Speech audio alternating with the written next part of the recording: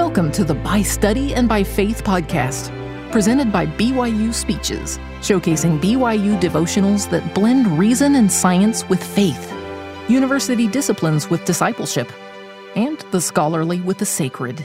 Be sure to check out our other podcasts by searching BYU Speeches wherever you get your podcasts, or by visiting speeches.byu.edu/podcasts. This devotional address, entitled Thinking Habits and Dispositions, was given on July 15, 2003 by Richard R. Sudweeks, then a BYU professor of educational psychology. Humans are creatures of habit. Each of us has habits that affect the way we dress and groom ourselves, how and what we eat, how we travel to the university each day, and how we go about our work. In addition, we have recreational and entertainment habits, reading and study habits, and even prayer habits. Just as we have habitual ways of behaving, we also have habitual ways of thinking. President Howard W. Hunter acknowledged the existence of thinking habits when he declared, quote, "Outward circumstances do not determine the course of our lives as much as the thoughts that habitually occupy our minds." In 1910, John Dewey wrote a book called How We Think, in which he describes some of the ways that thinking habits influence people's thoughts. In recent years, other scholars have elaborated the idea of thinking habits. Several scholars who have tried to create programs designed to teach people to think better have discovered that many people already possess the skills needed to think effectively. What they lacked was not the necessary abilities, but the commitment and the willingness to invest their time and efforts in using the thinking skills they had already acquired. This finding led researchers to the conclusion that people have dispositions that influence the way they think. Consequently, many scholars today believe that effective thinking includes both intellectual skills and positive dispositions regarding the use of such skills. For my purposes today, I shall treat habits of mind and thinking dispositions as being essentially synonymous and interchangeable. Tishman and her colleagues at Harvard define a thinking disposition as an abiding tendency toward distinct patterns of thinking behaviors. Hence, a thinking disposition is a consistent tendency or inclination to think in certain ways. Such dispositions are somewhat stable and generalizable. To be disposed to think in a certain manner means that an individual has a consistent tendency to employ the same thinking pattern in different situations and on different occasions. For example, some people are disposed to be analytical and skeptical. My wife thinks I'm one of those. They typically try to examine the available evidence before deciding whether to accept a proposition. Other people are prone to rationalize.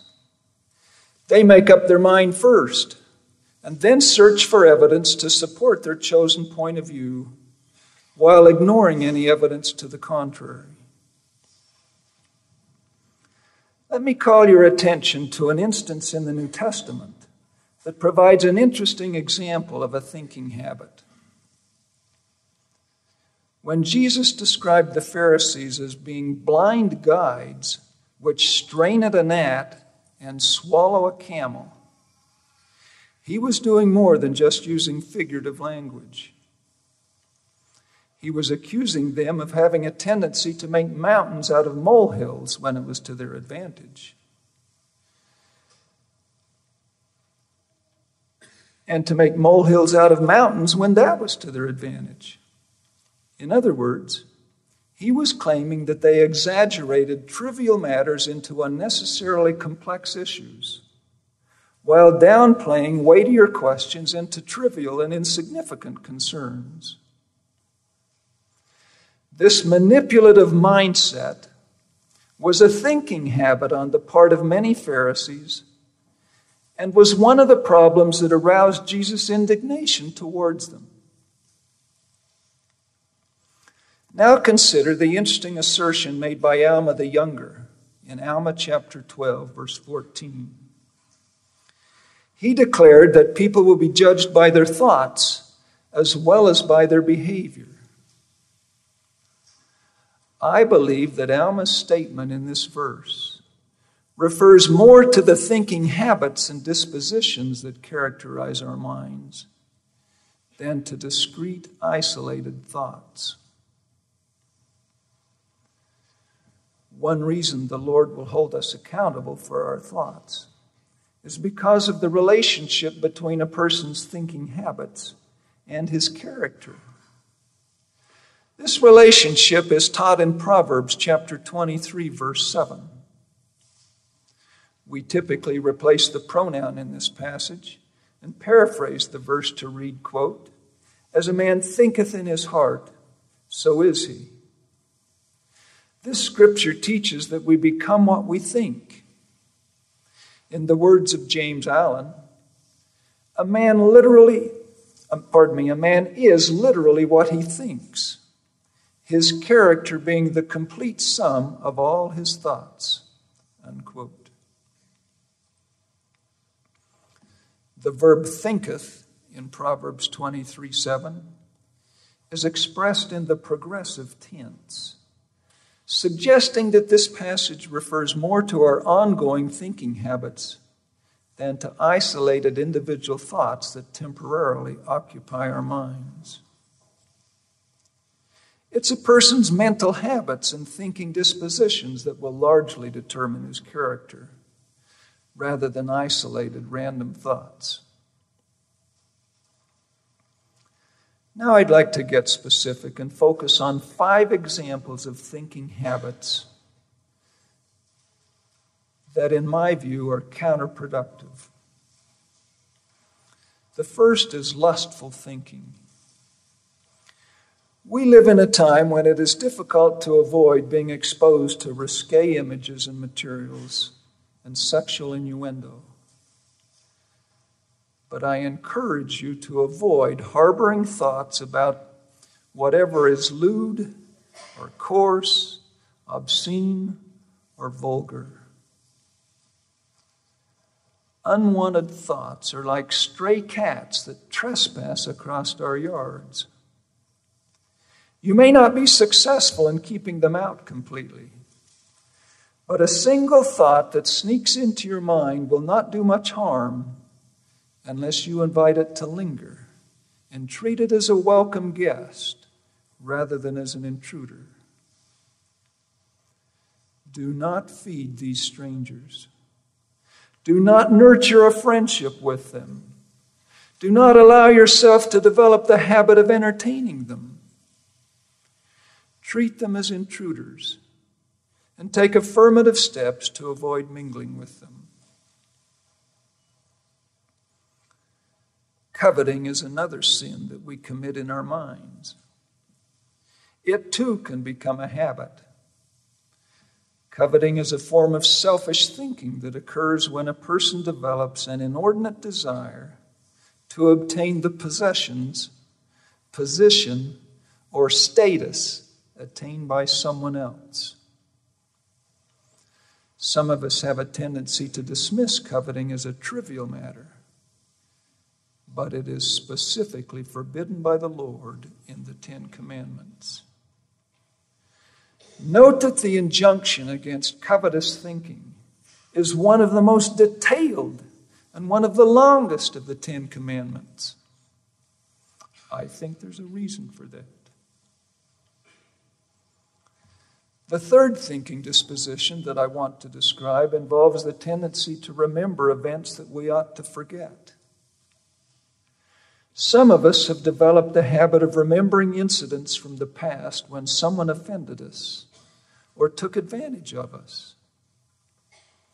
Believing that we were wrongfully victimized, we replay the incident over and over in our minds and often make it worse than it really was. Consequently, we come to resent the person who perpetrated the wrong, and we develop a grudge against them. We not only harbor the grudge in our minds, we nurse it, believing that by doing so we somehow obtain retribution. Permitting yourself to be preoccupied with feelings of resentment and revenge will not hurt the other person. Instead, it will likely cause you to become bitter and spiteful. If you allow these thoughts and feelings to continue, they will canker your soul. Remember the words of the Lord in Doctrine and Covenants, section 64, verse 9. He that forgiveth not his brother his trespasses standeth condemned before the Lord, for there remaineth in him the greater sin. Unquote. The habit of feeling sorry for yourself and engaging in self-pity is another counterproductive habit in which some of us regularly engage. We all experience the ups and downs of life, and we all have a tendency to feel discouraged once in a while. But sometimes we allow this discouragement to feed upon itself. We focus on the negative and talk ourselves into the downward spiral of believing that we are no good and that we can't do anything right. We pile pity upon ourselves and permit our initial discouragement to develop into despondency and despair. Take affirmative actions to avoid this downward cycle. Moods like sadness, gloom, anxiety, and anger do not just passively descend upon a person like the rain without that person having some control over them. Your thoughts affect your feelings, and you can change the way you feel by the way you think. Do not allow yourself to be victimized by your own thinking. Sometimes we allow ourselves to mistakenly believe that what we think and how we think is purely a personal matter that has no effect on others. That idea is not only naive, but false. None of us lives in a vacuum, completely isolated from other people. Instead, we interact with others on an ongoing basis. In this sense, life is like a chess game. The thoughts and the moves of each player are influenced by the thoughts and moves of the other. Whether you like it or not, how and what you think is influenced by the thinking of others with whom you associate. Conversely, your thoughts and thinking habits will influence their thoughts and actions. This interdependence is emphasized by the following quotation. Human beings are not only moral agents or subjects of moral action, but also moral patients, or subjects which are acted upon and affected by what they and others do. Because of our God-given moral agency, we have freedom of choice and the right to make our own decisions. However, each of us is a moral patient in the sense that we're acted upon and influenced by the ways in which others think and act. In recent years, I've come to realize that some of my thinking habits have been directly impacted by other influential persons in my life, including my parents, my wife, and some outstanding teachers, colleagues, church leaders, and neighbors. This insight is sobering because it has helped me to realize that how and what I think will likely have an impact upon others even when I don't intend it to do so. May I suggest the same is true with you. Be careful about how and what you think, because it's likely to have both intended and unintended effects on others. The person who believes that how and what he thinks has no impact on others is not only selfish, but irresponsible. The 5 thinking habits that I've discussed so far are not the only ones that are negative and counterproductive. We could discuss others, but we don't have time. If you have one or more of these destructive habits, I encourage you to change your customary ways of thinking. Repent. We tend to believe that repentance is needed only when we have committed a sinful act. But repentance also applies to how and what we think. In fact, the word repent, as used in the New Testament, comes from a Greek verb which literally means to change one's mind or purpose. Complete repentance involves more than refraining from discrete acts of sinful behavior that you committed sometime in the past. It involves changing your thinking habits and dispositions as well. Changing those thinking patterns will likely lead to changes in your behavioral patterns. Now, we've spent enough time focusing on the kinds of thinking you should avoid. Now let's see what the Scriptures admonish us to think about. 2 Scriptures help us describe the kinds of thinking in which we ought to engage. First, consider the imperative presented in Doctrine and Covenants 121, verse 45. The verb let in this verse is often interpreted as being synonymous with allow or permit. But the dictionary suggests that let also means, quote, to cause or to make, unquote.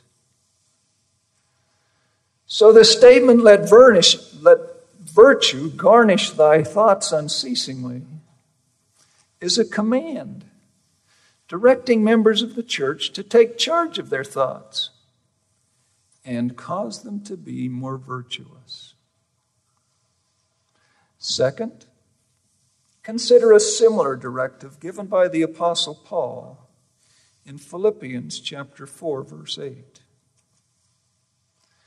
The structure and meaning of this long verse is not as complex as it first appears. To simplify the structure and reveal the meaning, let's temporarily remove the long series of clauses in the middle of the verse and insert ellipses in their place. Simplified in this manner, the verse reads, finally, brethren, think on these things. We could simplify the sentence even further by removing all but the subject and the verb. They're the words shown in color on the slide. So in its simplest form, this lengthy sentence is an imperative statement encouraging members of the church to think. The 8 clauses that we temporarily removed specify the kinds of things that Paul admonished the Philippians to think about. They include whatsoever things are true, or honest, or just, or pure, or lovely, or whatsoever things are of good report, and any of the virtues. and anything that is praiseworthy. Both the Bible and the Book of Mormon teach the need for every person to be born again. The Book of Mormon describes this spiritual rebirth as, quote, a mighty change of heart, unquote. This process not only includes changes in our innermost feelings and desires, it also presupposes big changes in our thinking habits and dispositions. The Apostle Paul's directive in Romans chapter 12, verses 1 and 2, emphasizes this need to change the way we habitually think and what we think about. He instructed the Romans, quote, be not conformed to this world, but be ye transformed by the renewing of your mind.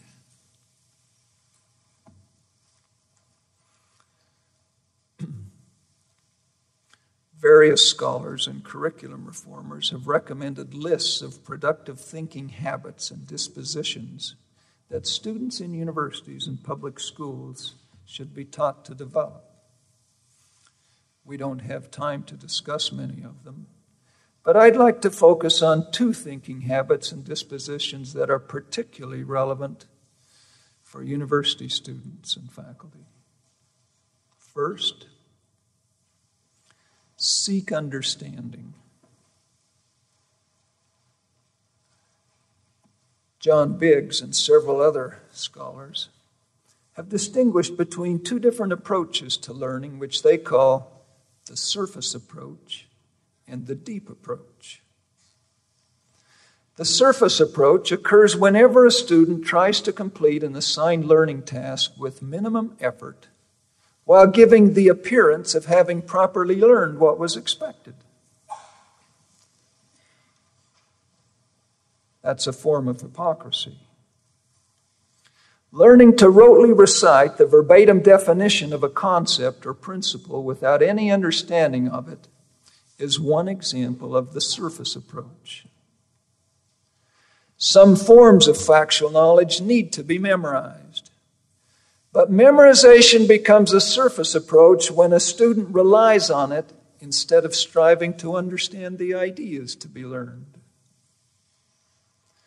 One of the mistakes students often make is to substitute memorization in place of understanding. I urge you to develop the habit of striving for understanding whenever you study. Seek to understand the basic ideas, procedures, and criteria that you encounter in whatever subject you're studying. In the language of the Scriptures, with all thy getting, get understanding. But understanding cannot be developed without thinking. To understand a new topic, you must thoughtfully process the new ideas you encounter and relate them to your prior knowledge. You must integrate isolated bits and pieces of information into some meaningful structure or framework. Understanding has three important advantages in comparison to rote knowledge. First, understanding is enabling. The person who possesses understanding is able to use his knowledge flexibly and adaptively. Understanding provides new concepts, principles, and procedures and criteria to think with. By thinking with these new ideas, the person who has developed understanding is able to explain relationships, make predictions, and solve problems that he could not have done without this new conceptual knowledge. To the extent that the person's understanding is inaccurate or incomplete, however, his thinking will be misleading or limited. Hence, a person's understanding shapes his thinking. The second advantage is that understanding is generative. By thinking about the concepts, principles, and procedures, that he has come to understand. The understanding person is better able to recognize relationships, to construct meaningful analogies, to generate new insights, to formulate productive questions, and to conduct further inquiry activities. In contrast to the inert nature of factual knowledge, understanding is productive. In other words, it provides a basis for acquiring a new and deeper understanding. A third advantage of understanding is that it tends to have more staying power. Rote memorization of factual information may get you past a test, but you'll likely not retain this information very long afterwards. Understanding is more likely to result in learning that lasts. Now, a second habit. Another useful habit to develop is to learn how to monitor and manage your thinking. Mindful people think about their own thinking. They consciously strive to be aware of the thinking strategies and processes they use when they try to solve a problem or accomplish a cognitively demanding task. In addition, they evaluate the products of their thinking processes. They question their assumptions, check their inferences, and attempt to validate their interpretations and conclusions. They try to distinguish between paths in their thought processes that seem to be leading them towards a successful solution, and which, if any, seem to be leading them towards an unsuccessful solution. Psychologists use the noun metacognition to refer to this kind of thinking about one's own thinking. Metacognition is typically conceptualized as including two complementary components. The first is to be aware of your own thinking processes. The second is to monitor, evaluate, and regulate those processes. I encourage you to become proficient in performing both of these aspects of metacognition.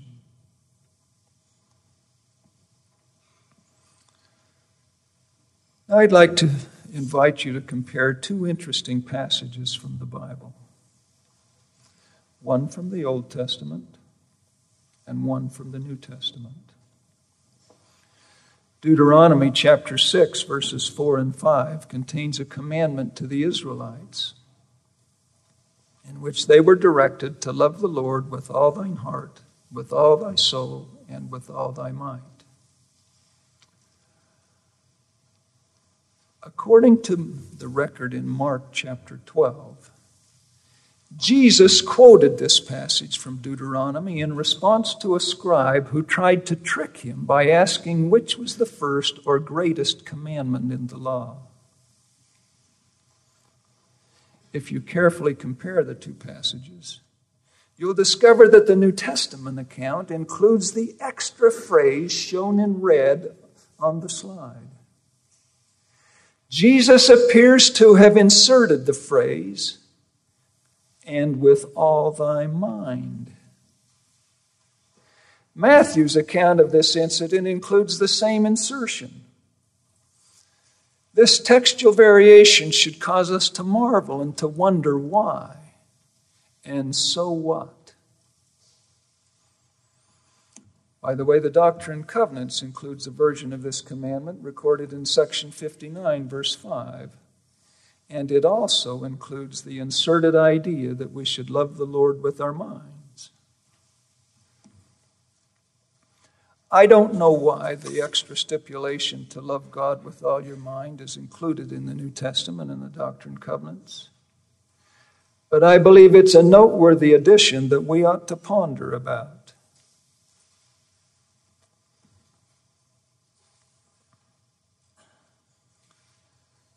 What does it mean to serve the Lord with all one's mind? I don't claim to have any profound answers to that question. but I'll share with you 3 simple ideas that represent my current thinking. First, Jesus declared himself to be the way, the truth, and the life. Therefore, to love him with all your mind is to devote all your intellectual skills and mental capacities to learning and knowing the truth. Second, to love him with all your mind means to always remember him and to make a habit of thinking about him and his teachings so that he has an active presence and influence in your mind. Third, to love and serve him with all your mind is to consciously choose to be his disciple by striving to habitually think the way he would have you think and to do what he would have you do. Now, in summary, I suggest that you carefully examine the thinking habits and dispositions that function in your life. Become more aware of them. Monitor and evaluate them in terms of the influence they have upon you. Take steps to manage these habits instead of allowing them to manage you. I thank the Lord for the blessing that he has given us to have the ability to think. And I pray that we will all strive to live up to the responsibility that comes with this blessing. In the name of the Lord Jesus Christ, amen. You've been listening to the By Study and by Faith podcast, presented by BYU Speeches. Please check out our other podcasts of recent speeches, classic speeches, and BYU Speeches compilations on love and marriage, overcoming adversity, Come Follow Me, the prophet Joseph Smith, and Jesus Christ, our Savior and Redeemer. Go to speeches.byu.edu and click on podcasts for more information. You can also find all BYU Speeches podcasts at your preferred podcast provider.